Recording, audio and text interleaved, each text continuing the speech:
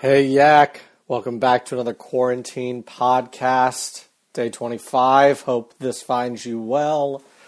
I was kind of sitting on what we should talk about for the next couple of weeks, what I hope you would get out of this time in quarantine. And so I was flipping through my library, and honestly, this was kind of selfish. It was a book that's been in my library that I just haven't got to yet, but I was excited about getting to, and it is a very rich topic. So I decided we're going to kind of walk through his book together and kind of see what he has to say. The title of the book is God's Love by R.C. Sproul. I love R.C. And so we're going to kind of begin to move our way through the idea and topic of God's love. Why do I think it's important that we cover the topic of the love of God? We have so many different definitions of love that if we equate our human definitions with the love of God, we can greatly miss what the love of God means. Now, for those of you that are younger in the faith and this idea of diving into this topic excites you because it's new, I want to encourage you because it is a deep dive. For those of you that think, I got the love of God down, AJ, I don't need this, you're a fool. I'm already excited about diving and wading more into this rich theology that the Bible lays out for us. We're going to be in 1 John chapter 4 today, dive there, so jump there. And we're going to look at John's statement of what God is.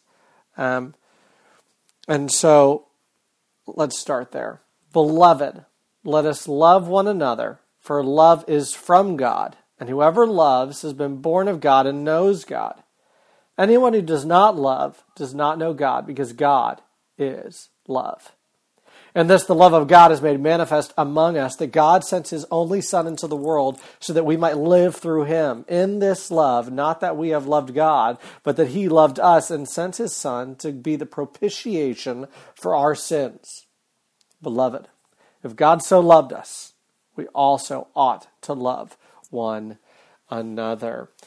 One of the portions of this verse that is used in all forms of Christianity and all forms of cults and heresies is this idea that God is love. And if we get this wrong, it can lead us down a rabbit trail of really screwing with the idea and nature of the love of God. So we have to get this right. Okay? Is he equating God with love? Equating. What do I mean by that? Take math, right? All of you know this simple math. My son can answer this arithmetic. 5 plus 5 equals 10. So it's that equals that we want to focus on, right? Is John saying here that God equals love? In the same way that math would say 5 plus 5 equals 10. Because if you look at math, you can switch it, right? 10 equals 5 plus 5. Does that mean that not only God equals love, but that love equals God? Is that what it means? How would you answer that if someone posed that question to you?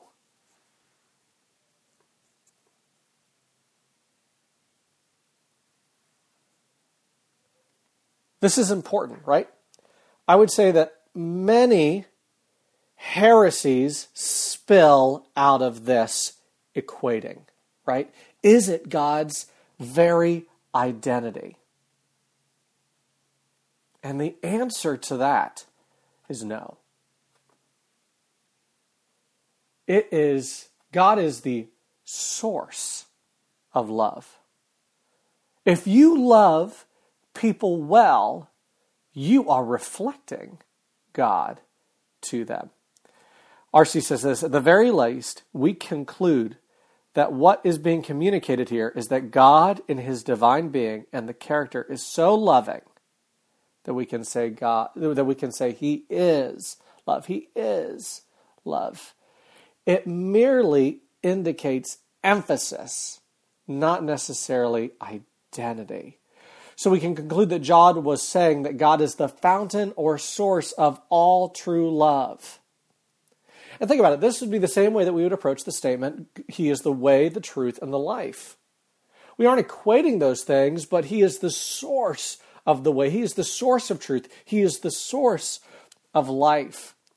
It's the same way with many of the attributes of God. This is how Scripture frequently speaks of the relationship of God to things such as wisdom, beauty, knowledge, and goodness. God is not only wise, he is the ground of wisdom. He's not only beautiful, he's the source and standard of all beauty. He is not merely good, he is the norm of all goodness.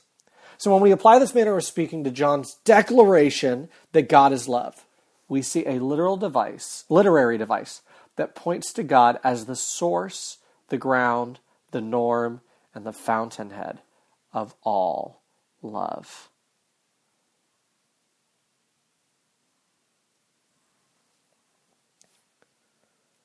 So when you display love, real love to others, you display God. That's why this is so important. That's why knowing what the love of God is so important. That's why we're going to sit in this theology. Because if you want to love your neighbor, if you want to love your enemy, if you want to love your brothers and sisters and mom and dad and whatever future spouse that you want to love, you have to get a theology of the love of God right, because all true love is grounded in its source, namely the love of God.